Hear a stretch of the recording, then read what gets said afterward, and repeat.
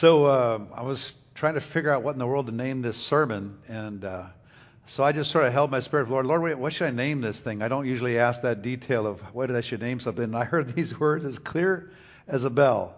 Tested words for trying times. So we're going to talk about some tested words, and they're in the Word of God for trying times. I think the time we're in would qualify for a trying time. And so I want to read a few verses from Hebrews and a couple other places, but mostly Hebrews. And there's some very powerful verses in there that I think are really important for our day and timely for our church. So I want to start with Hebrews chapter 10, and I want to just read starting with verse 19. And so as we start reading verse 19, the first thing I want to just talk about is, as believers, having confidence to enter into the very presence of God. Now, this is a big deal.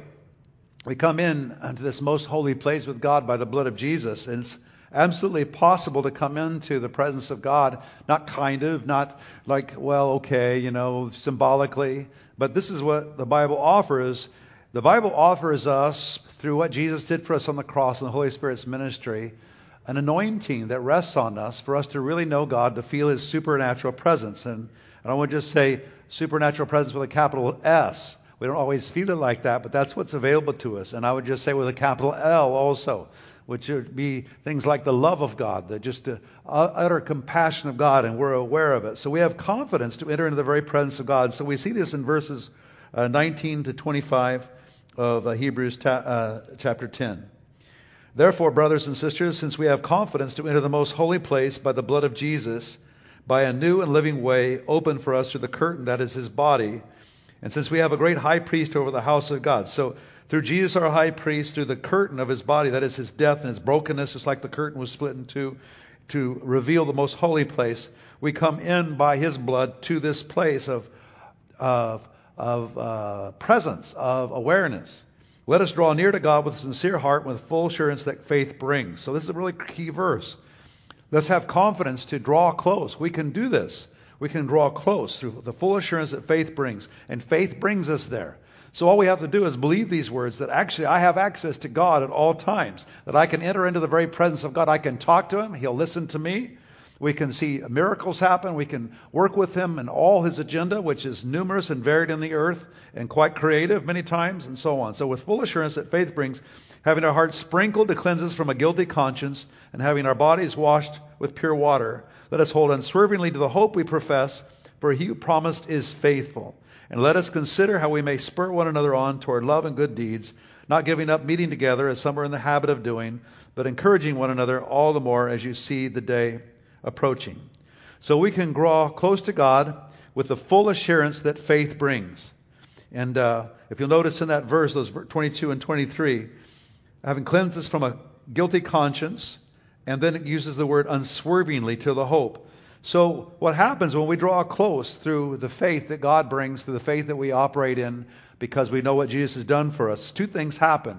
We're not plagued by that guilt. And, guilt is a number one issue with regard to a lot of people. I mean, if you've known the Lord for a while, it may be lurking in the back corner somewhere, but I've found that for a lot of people, and even myself, that many times I don't come too boldly into the presence of God to ask for things and to do business with Him and to listen to His voice, because I just feel guilty. I just feel separated. I feel away from Him. I feel not worthy or not able to come in. But what Jesus did for us on the cross was He cleansed us from a guilty conscience. So that's apprehended by faith also. It's apprehended by faith also. We just plead the blood over our life. Lord, I come in. I'm going to have a talk with You now. I'm listening for Your voice. Lord, I'm asking You for this, this, and this. Lord, I want to have fellowship with You. I want to feel Your presence. And there's no guilt.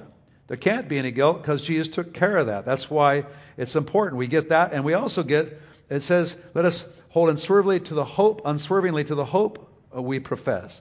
So also what comes as a result of coming to the presence of God is this amazing hope that begins to spring up inside of us, an unswerving hope. Whenever I feel the presence of God, I feel unswerving hope. I feel on top, not the bottom. There are times when I felt a little dull or lonely or broken, but when I feel the presence of God, hope arises because I'm thinking, wow, He really is here. He's really listening. And this thing, all of this transaction that we're talking about now, comes by faith. In other words, we just believe what the Word of God says about us. What the Word of God says is true about believers, and we press into that. Now, I don't know of a more important time now than now for believers to press into the presence of God. There's just a lot of murkiness out there. There's a lot of back and forth, and a lot of questions, and our hopes are up, and then they're down, and it's not a very easy atmosphere to keep continuity in your walk with the Lord, unless you just pay attention and understand that, listen, first of all, I'm clear and clean. Second of all, I can have unswerving hope because God didn't leave me. He didn't forsake me. I have confidence. I can access the presence of God no matter where I'm at, no matter what I'm working, no matter what I'm doing. I can pause and move right in there with Him. And that's the way He intended it, which I think is an amazing, glorious thing.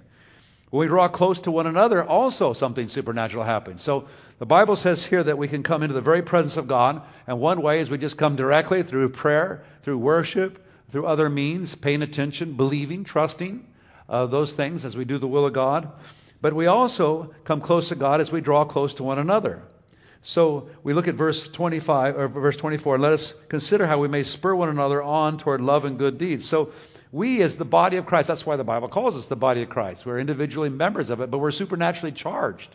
And it's so important that we understand that many times that person with skin on who's supernaturally charged with the Holy Spirit, with the very presence of God, can spur us on toward love and good deeds, the things that we know we want to experience from God and the deeds that we want to experience and work with God on, right? It's so important.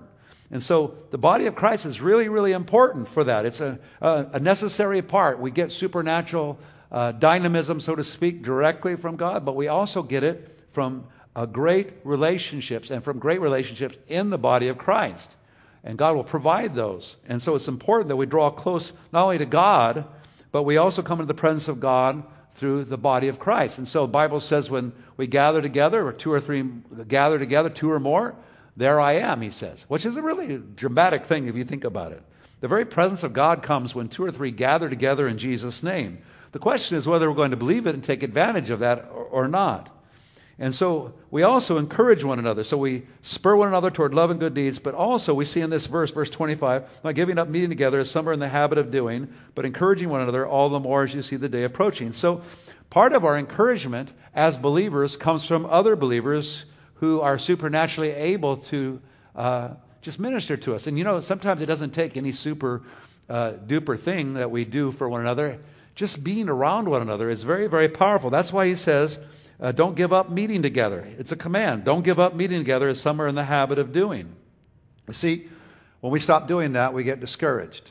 Because I've noticed this a lot, as I've seen old friends in common, we've been able to get together more and more. We've determined that no matter what, we were going to meet together in some form or another. We've been doing it in various forms as the rules have changed and everything. And it's been great. And for the most part, we've been able to meet in larger meetings and smaller meetings.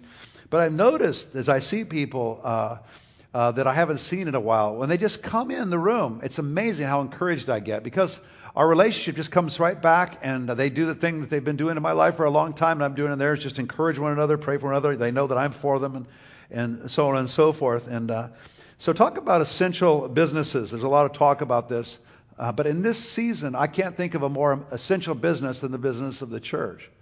We know right now, it's a well-established fact, that there's a higher rate of suicide than in many, many years. There's all kinds of damage happening between relationships, divorces, and all kinds of messy things. And some of it has to do with the lack of encouragement from other people who are believers to help us keep going. It's one of the ways that we come into the presence of God is that others in our life are helping us. And I just can't underestimate this enough. Or I used to say, you shouldn't underestimate this.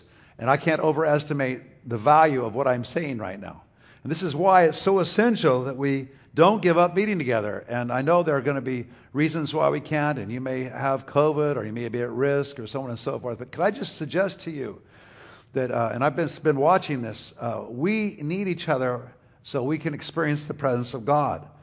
We're called the body of Christ. What does that mean? Why would He call us the body of Christ? I mean, He could have called us all kinds of things. He does call us the church. We're the bride. But the body of Christ, we minister to one another. Then there's this picture of how we help one another.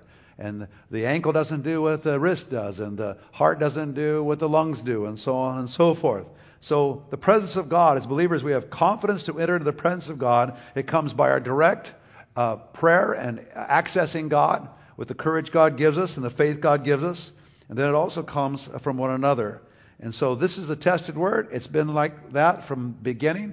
If you think about it, since the church began, ever since, what's the first thing they began to do? They began to meet together from house to house. And then they met corporately in Solomon's temple. All through history, from the very beginning, in every tribe, tongue, and nation, there's always meeting together. There's always this issue. And in the greatest, severest persecutions, it's hard to meet together. But why would the devil hate that so much? It's because there's power, because the very presence of God comes. And when he comes and 2 or 3 together are praying, they can bind and loose and do a lot of damage to darkness. We need to realize that.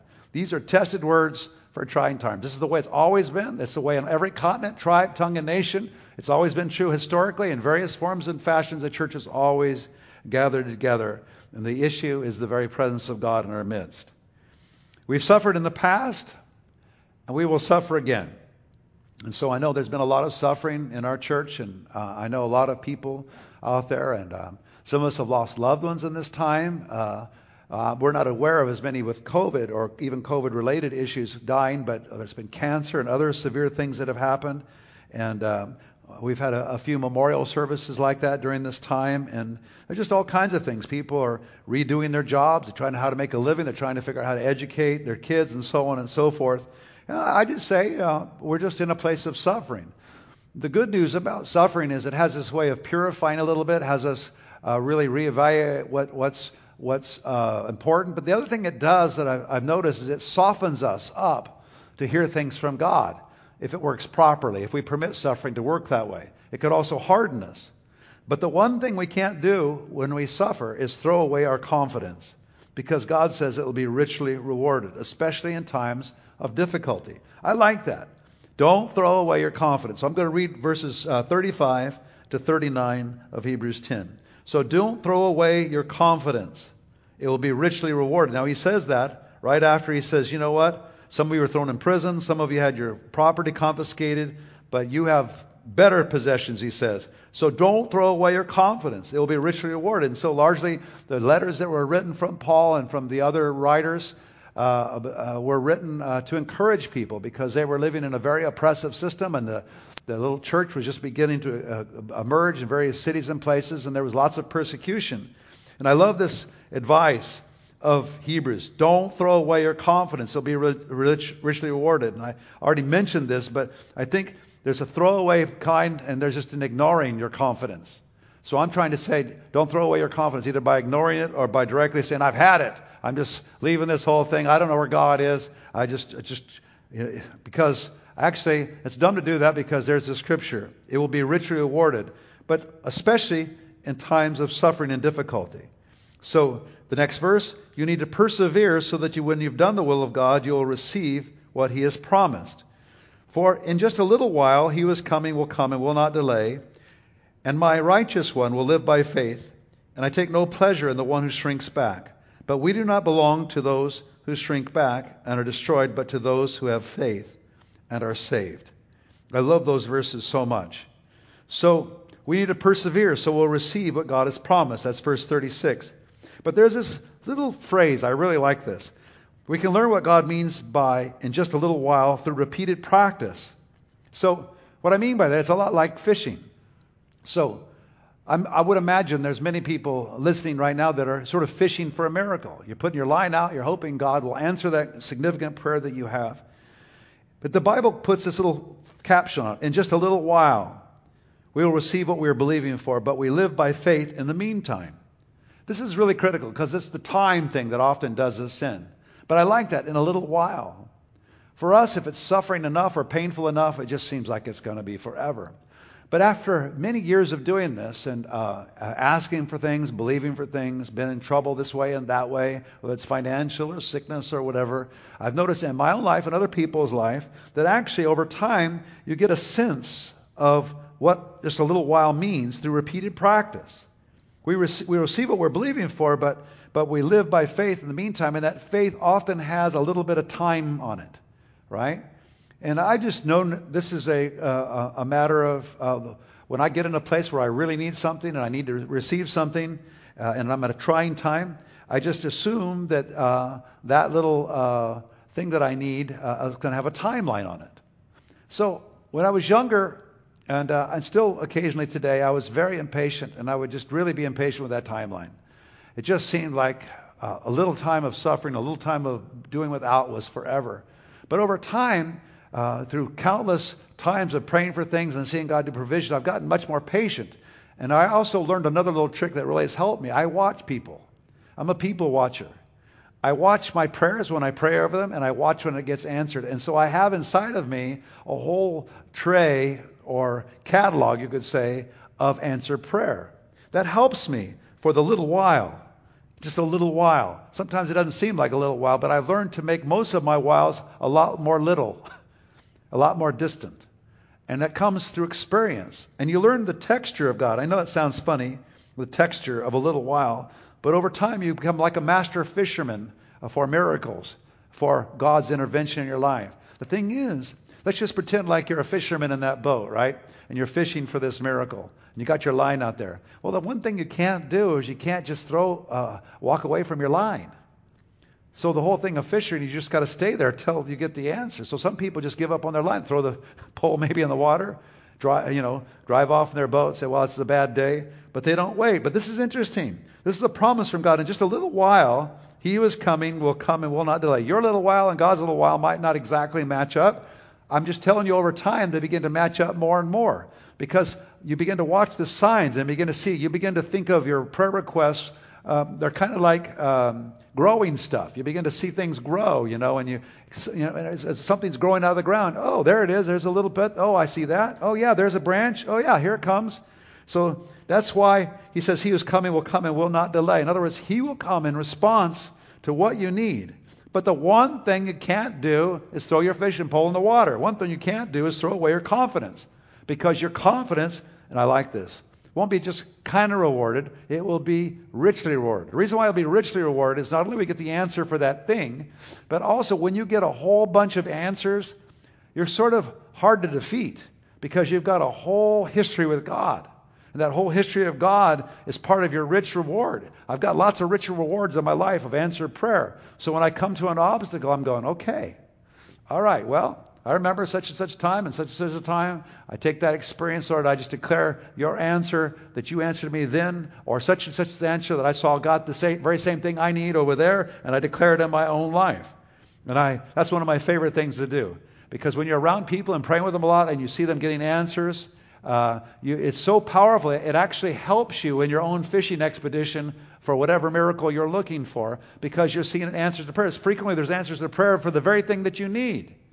Maybe you would like, a new job, and then your friend over there gets a new job. You think, oh man, well, instead of letting that be depression, you say, oh, well, he got a job. Okay, well, I'm going to stay with my fishing pole because I'm going to wait. God's going to give me what I'm asking. He who is coming will come and will not delay. Why would He do that? Well, we're going to find this out a little bit more later, but partly because God loves you so much. He loved you so much that He gave His life for you. If He gave His life for you, how won't He not give you these other little things, right? And things that are big to you, maybe, but He will do that. He will not delay. He will not let anything undone that is good for you, right? All right. So look at Roman numeral 2 if you have an outline there. So there's no good, I say in this point C there, that comes from shrinking back in times of trouble. Believe me, I've done it. And I tell you what, even in this time that we're at with COVID-19, I have tried with regard to our church to stay as aggressive as we possibly can. And we're about to get even more aggressive. Because I've found that there's no good comes from shrinking back. I just can't imagine shrinking back. Shrinking back and just putting church on hold. How do you put church on hold? How do you put your spiritual life on hold? How do you put these things on hold? You can't. And you got to be careful that in the process of your prudence that you're not shrinking back in times of trouble. God takes pleasure in us when we believe and persevere. We're the ones who live by faith and are saved. My righteous one will live by faith. That's a very dangerous word there. But that's the truth. If you want to be righteous before God, you live by faith. That means you don't have it all together. That means you don't have all the answers you need, but you live by faith. God will take every righteous person, no matter who they are and how great they are, and they will all live by faith from the beginning of their life and their walk with God to the end. We see that in Hebrews 11 especially. But my righteous one will live by faith, and I take no pleasure in the one who shrinks back. Every time I've shrunk back in my life, it was not good. Shrinking back does not pay dividends. Shrinking back pays especially bad dividends. Now, there's some times where God reroutes us, but there's a difference between giving up and being rerouted to your miracle. And so that's a fine, seems like maybe a fine thing to say, but there's a texture to it. There's a feeling to it. And so when I'm talking with people, I just want to know if they've given up or not. That's a really big issue, because if they've given up, I know that we have a lot more work to do with regard to their life. We are part of an ancient community of faith, living in the same faith that our forefathers walked in, whether it was the Old Testament or the New Testament. We see, again, in Hebrews chapter 11 here. Now, faith is confidence in what we hope for and assurance about what we do not see. This is what the ancients were commended for. That's all this whole list in Hebrews chapter 11 that unfolds in this chapter. All these famous people like Enoch and Noah and Abraham and so on. By faith, we do the things God does. Here's the interesting thing. Visible things that we need come from our invisible faith in God. Isn't it weird? The visible comes from the invisible. Verse 3, by faith we understand that the universe was formed at God's command, so that what is seen was not made out of what was visible. So God, in the invisible world, by his own faith and his own might, was able to create things just by speaking it into existence. Well, that's God. What about me? Well, Jesus on the earth, did you notice how he challenged his disciples to command the visible from the invisible? And I'm telling you, there's more than once that they freaked out about it, and will freak out about it too. So all this people, the thousands of people out there, and Jesus is looking at the crowd, and they don't have any money, and they don't have any bread for the people, and they're thinking, wow, this is going to be a disaster. These people are going to faint on the way home. What do we do? And Jesus looked at them and said, you give them something to eat. The invisible became visible. But when did it become visible? Well, a little guy, who knows, I don't know who it was exactly, had the loaves and fishes, just a few. Matter of fact, in this particular passage in Mark 6, there were 5,000 men, which means there are probably women and children as well. And the miracle happened from 5 loaves of bread and 2 fish. How do you like those odds, right? Our forefathers, Jesus challenged them, and they didn't exactly succeed. They thought, what in the world? And I can imagine when the look on their faces are doing this, okay, we're giving bread away to 5,000 men. Okay, I got 5 loaves of bread. Here's a little piece for you, a little piece for you. But as they're doing it, the rest of the story. The visible came out of the invisible. Just by their act of giving that faith, they began to be participants. You see, by faith, we do the things God does. So visible things come from our invisible faith in God. And that's really a little bit uncomfortable. But Jesus took it to the hilt. I want to be just like Jesus. I wish I was one of Jesus' disciples. Would you like to be that? He took him on quite a ride. Not the least of which is his death on a cross. Wow, talk about a ride. And then he resurrects from the dead. Wow, agony and defeat, the height of victory. Oh my goodness, nothing says it better than the resurrection. But there was this other story, and it just reminds me of taking things from the invisible world, which we call faith. And sometimes your voice is on the end of that faith. Sometimes we speak. Sometimes it's an action that releases. Many times it's something tangible releases the invisible power of God. So they're out there on the lake. We can read this in Mark 4. There's 37 to 40, and many of you know this story. And Jesus is asleep in the boat, for heaven's sake, and the boat is just rocking, I tell you, sometimes we wonder, maybe you've wondered, does Jesus sleep at the wheel or sleep in the back of the boat somewhere? Why in the world has this COVID thing been permitted to go on? Doesn't he know about this? Isn't he listening to our prayers? And there's probably all kinds of side prayers as a result of all of that, and grumpiness and everything from the politics of our time to whatever, But look what he says to them. They wake him up, and the whole atmosphere is raging. They're about to drown. And he says to them, why are you so afraid? Do you still have no faith? And then he stands up and he commands the storm to be still. Now you get the impression that actually that's what he wanted them to do. Just say, be still in the name of Jesus. Wow. They're in training. These weren't just stories for us to look at and go, oh, wow, that was a really cool story. We put them up on a little flannel graph thing for Sunday school and all that, And it was a nice story, because there's lots of really interesting, strange stories in the Bible, right? But it's so important to understand that these stories are for us. We are those disciples. We are those disciples. We walk in the same faith that the very first church and the early church and all of our fathers before them in the Old Testament. Without this lifestyle of faith, it's impossible to please God. That's why we keep finding ourselves in challenging situations. Look at 11:6. And without faith, it's impossible to please God, because anyone who comes to Him must believe that He exists and that He rewards those who earnestly seek Him. So if it's impossible to please God, this is one reason why we get in so much trouble. Because He's wanting us to exercise. He wants us to be like Him. He wants us to learn to call the visible out, to take the invisible and call the visible out. He wants to be like, you see that all in His training for those disciples. Oh, well, that was the disciples' training. No, that's every disciple's training. That's every disciple's training. And could I just suggest to you, without faith it's impossible to please God. That's probably one of the reasons why we find ourselves in difficult situations, why it's not a picnic to live in this life, because He's looking for that little category called faith. And in that faith, it's not just static faith, it's relational stuff. We learn how to be like Him. We learn how to see the world like He sees it. And then we become useful for people that are broken, people that are needy, people that are being attacked by Satan. We become useful and very powerful when we understand our situation. That's why we find ourselves in challenging situations. We'll find that for the whole life. We're going to find that. We have suffered in the past. I said earlier, we're going to suffer again. The question is how we suffer, how we navigate this world, how we navigate a storm, as I just said in this story. Abraham is called the father of all who believe. We can read that in Romans chapter 4, verse 16. Yea, Abraham, the father of all who believe. I believe that he's the father. He was an amazing person.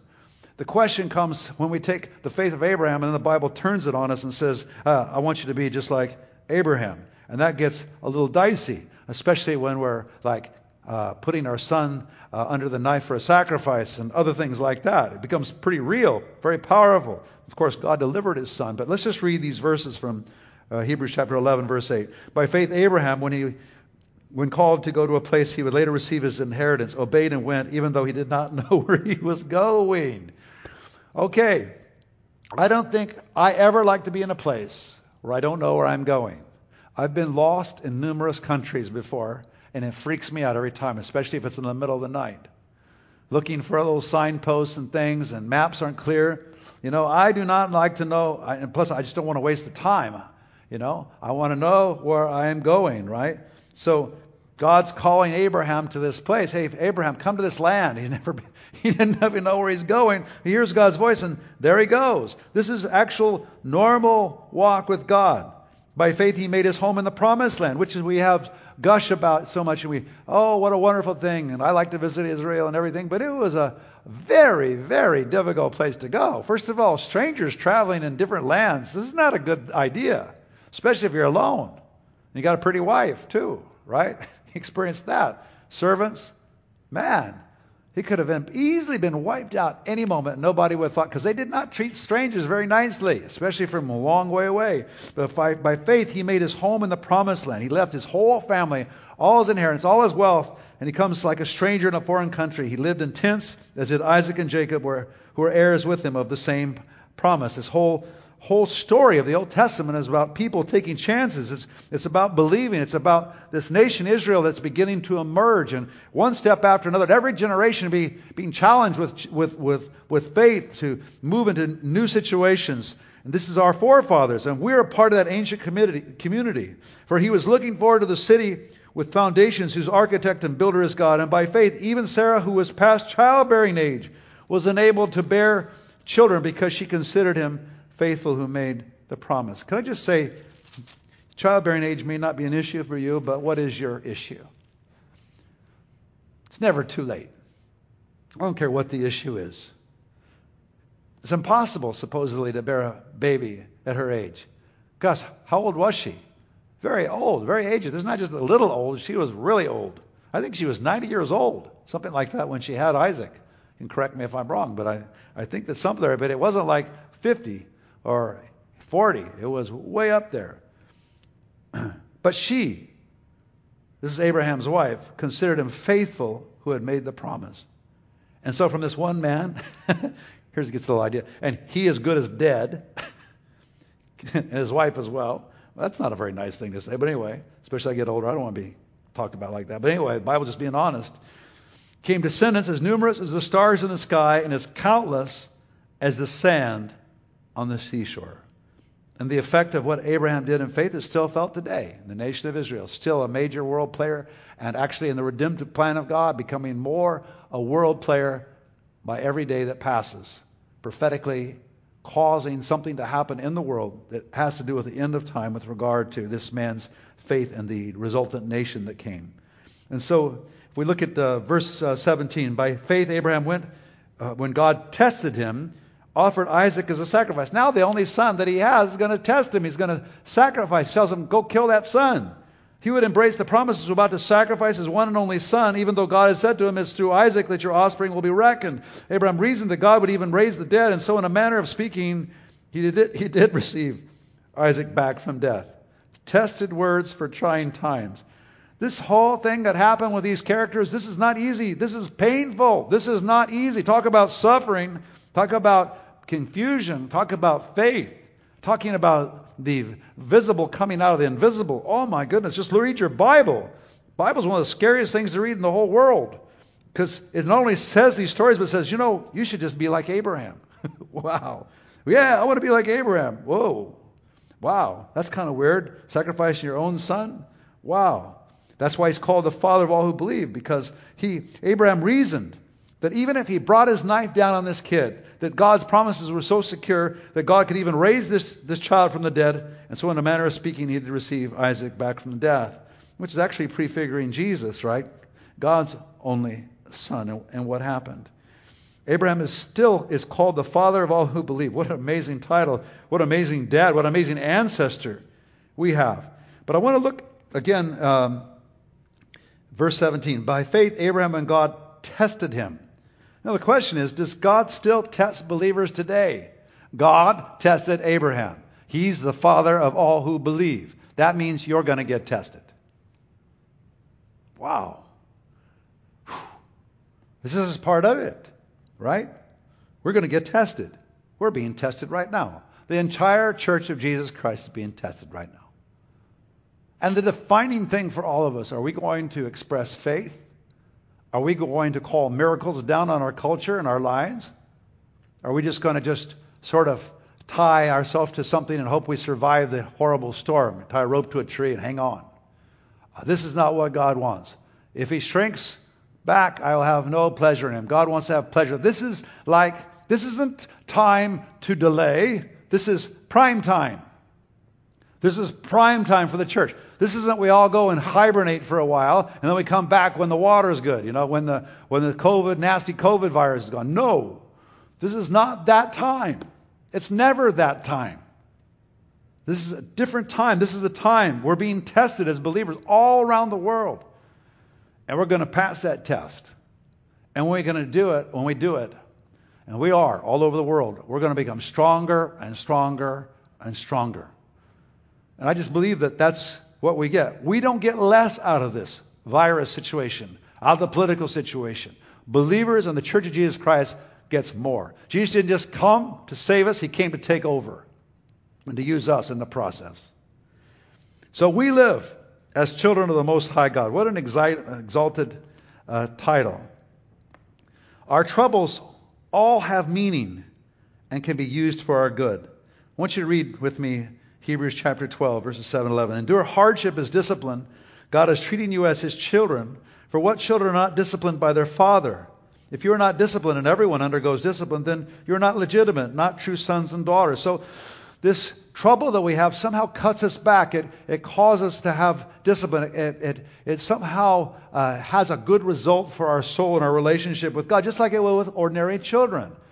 Children need to be disciplined. They don't understand. We don't understand the spiritual world and what our Father God's doing. He wants to train us. He wants to make us like him. He wants us to make us like Jesus. He wants to make us like our ancestors, right? So there's discipline. And discipline doesn't feel good all the time, right? Sometimes it's painful. Then you're not legitimate, not true sons and daughters. In other words, if you don't go through trouble, you're not legitimate, because God passes everyone through trouble to make them grow. So they'll learn who God really is. and about His power and His authority and His love. And they learn. It's revelation time. He wants you to know Him, but you can't know Him in a pristine world where everything always goes right. You learn because of a fallen world. You learn how great and godly and wonderful God is through the trouble. Moreover, we have all had human fathers who disciplined us, and we respect them for it. How much more should we submit to the Father of spirits and live? They disciplined us for a little while. There's that word again, little while. As they thought best, but God disciplines us for our good. How could anything good come out of the COVID virus? Well, we're about to find out. How could anything good come about our political crazy situation? We're going to find out. But God disciplines us for our good. For our good. Many things that happen in this world happen with the church right in the middle of it. We're not a side issue. We never have been. Our prayers shake the earth. What we do, how we respond, shapes the whole world. That's why the world really needs to pay attention to us sometimes. But if they don't, it doesn't matter. We have our own order. We go to the top. We go right over every political entity and we go right to the top. But God disciplines us for our good, in order that we may share in His holiness. Though discipline seems pleasant at the time, but painful later on, however, it produces a harvest of righteousness and peace for those who have been trained by it. In other words, when we get under pressure, we learn something about God. We learn about God's consistency. We learn something about how God is faithful. And over time, the more we experience that, the more we have peace. So if things go wrong, we're still at peace. If things going right, we're at peace. And we get righteousness in it. And righteousness in this context means that we make the right response at the right time. We respond properly, how we should. We learn this through many repetitions of discipline, painful circumstances where we grow and grow and grow, and we learn how to be righteous in that circumstance. We learn what righteousness is. We learn what it is to represent God in those circumstances, and we learn to have peace. We learn to walk with peace. So we become undefeatable. So I'm trying to learn this more and more with my own life, trying to learn how to walk in peace even though everything's upside down. And you know what? I got to just say something. Honestly, this COVID virus has been tremendous for me. In terms of a leader and learning about God and trusting God. It really has, because things have been so up and down all around. But in the chaos, I began to feel a sense of rhythm and God's consistency and hearing more clearly what to do and what not to do. It's almost as if all of us right now are in training. And one of the greatest things that we're in training about is actually hearing God's voice. So our troubles help us with the next things that are going to be coming along, and they help us now. And they all have meaning. I love Romans 8:28. It says at the very, very best of all the passage I could think on this subject. And we know that in all things. How many things would that be? All things. No, and Paul, who's writing this, isn't just saying this from an ivory tower, This guy, he was found himself in jail all the time. He'd been beaten and for the gospel and was suffering for many, many years and months of his life. He spent a great affliction and great trial. And he writes this, and we know that in all things God works for the good of those who love Him, who have been called according to His purpose. Wow. So there's good. We know that all things God works for the good. So we have someone working for our good. Our troubles all have meaning, and they can be used and will be used for our good. As believers, we're not enslaved to a mountain of fear, but have come to a mountain of joy called Mount Zion, the city of the living God.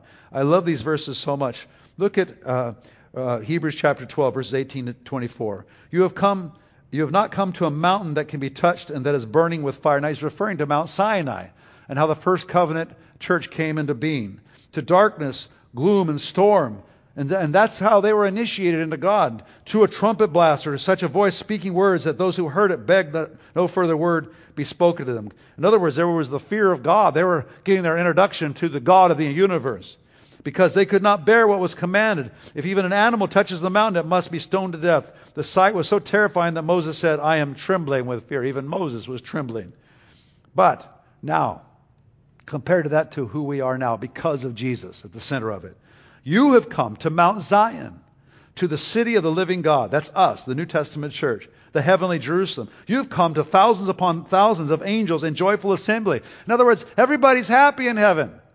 When they first got a glimpse of God, it looked like He was pretty upset. But the truth is, everybody's happy in heaven, especially now that Jesus has done what He did and purchased from every tribe, tongue, and nation, men and women. And And the cause of Christ is growing by the day, and the cause of the end times is growing, and God is going to sum things up. But basically, heaven's never in a bad mood. We've come to the heavenly Jerusalem. We've come to thousands upon thousands of angels in joyful assembly. Can you imagine? Just picture that. This is what God's like. This is what heaven's about. This is what the atmosphere of heaven's like. Thousands upon thousands of angels singing with joy. Can you imagine? If heaven's anything, it's joy.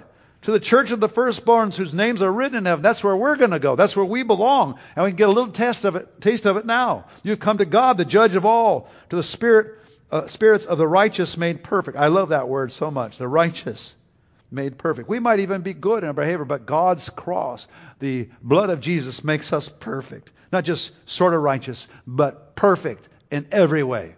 That's why we have such a wonderful relationship with Him. That's why we can expect these things. We have tested words for trying times because we're in a position on this side of the resurrection to know Jesus in such a unique way. We understand the revelation. He's a merciful God, not just a powerful God, but a merciful God. So merciful that He would shed blood for us. To Jesus, the mediator of a new covenant, and to the sprinkled blood, which is His sprinkled blood.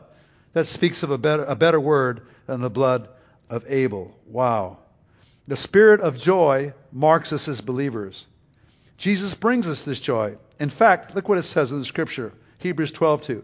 For the joy set before Him, He endured the cross, scorning its shame, and sat down at the right hand of the throne of God. In anticipation of you and I who know Him. He saw us from all those centuries back. He saw what was going to happen. And for that joy, He went to the cross. He was willing to suffer. He was willing to do it all because of the joy. Now, if there's that much joy in what God did with regard to His suffering, surely there's joy in our own walk with God. Surely there's joy, more joy to be found, even in the difficult spaces. Jesus endured the cross, and the shame was nothing to Him compared to the joy that was before Him at the thought of you and I receiving Him as our Lord and Savior and joining the throng, the millions upon millions of angels at the and near the throne of God. What an amazing picture. We rejoice with thousands upon thousands of angels in joyful assembly. I love that scripture so much. Thousands and thousands of angels. But you've come to Mount Zion, to the city of the living God, the heavenly Jerusalem. You've come to thousands upon thousands of angels in joyful singing. What a different picture than it was when they first met God in Mount Sinai, and the thunder and the warning and the whole thing. But now there's just amazing joy. God has joy even in the midst of our suffering. If there's one thing that's true, there's joy. We receive acceptance by the judge of all, who makes the righteous perfect by His own blood. I love that so much. Whose names are written in heaven. You have come to God, the judge of all, to the spirit of the righteous made perfect. We're not just kind of perfect. We're not just kind of accepted by God, but we're completely accepted by God, even in a world falling apart. We are different. We're like lights shining. We're like stars. We shine in the universe. And God especially has loved us because we are blood bought by the blood of His Son. We're talking about love. I want to just go back to this verse 23 for a moment as I wind things down here for a minute. You have come to God, righteous made perfect. I want to just use this word, think about this word acceptance for a moment, all right? Word acceptance. We receive acceptance by the judge of all, who makes the righteous perfect by His own blood. So we're accepted, but when we say words like we're accepted, what we're really trying to say is, it would be like the birth of a new baby in the world. There's nothing more beautiful than the birth of a new baby. That baby is so loved when it comes in the world. Everybody wants to kiss it and hug it and so on and so forth. So when I say the judge of all, who makes the righteous perfect by His own blood, but I just want to make sure that I don't leave out love in this. It's not that God is doing all these legal things and is detached from the process. No.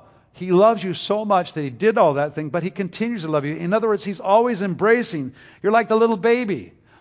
He never loses His acceptance. That's why even with Jesus on the cross, Jesus as He walked around on earth, one of my favorite passages is, for the Father loves the Son and shows Him all He does. That's what He wants to do with us. For the Father loves us and He shows Him what He's doing. For those that can accept it, He wants to show you what He's doing. For the Father loves the Son. It's a very powerful word. Paul was so enamored in Ephesians 3:18 with the love of God. He says, I'm praying that somehow or another all of you would get what I've got going in my spirit. I want you to know how high and long and high and deep is the love of Christ. To know this love that passes all understanding. So The righteous made perfect are not just perfect legally, but they're perfect in the sense of they're very cute kids. They're very loved by God.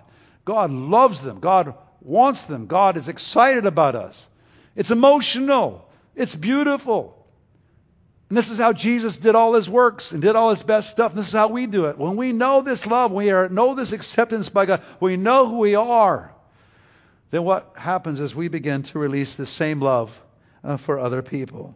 When we know this acceptance by the judge of all who makes the righteous perfect by his own blood, it's an emotional experience. It's not just a legal experience. It's not just something that we grit our teeth and hold through, hold on, oh man, I just got to hold on and suffer through this and I'll get to the other side. No, I'm just saying I think there's a superior experience that in our trials, in our troubles, we should be able to taste the love of God and feel the love of God, because this whole thing is about love. So we don't want to just endure to the next trial.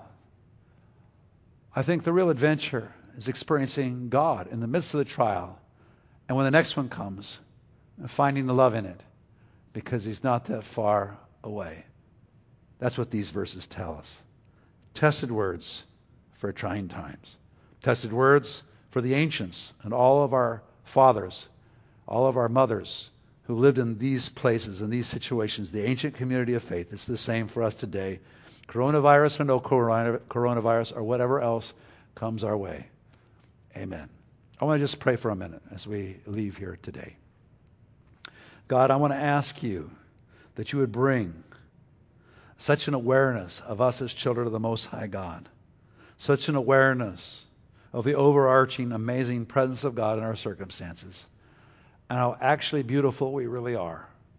Lord, I pray you would encourage us. I pray you would strengthen us. I pray, God, we could feel your love on us. I pray, Lord, you would help us to stretch out in faith and not throw away our confidence, but believe that it'll be richly rewarded. Help us with our perseverance. Help us not to shrink back in times of trouble. Help us live with the same faith our forefathers walked in. Help us to live as children of the Most High God in every way, Lord. God bless you all. Amen. Stay.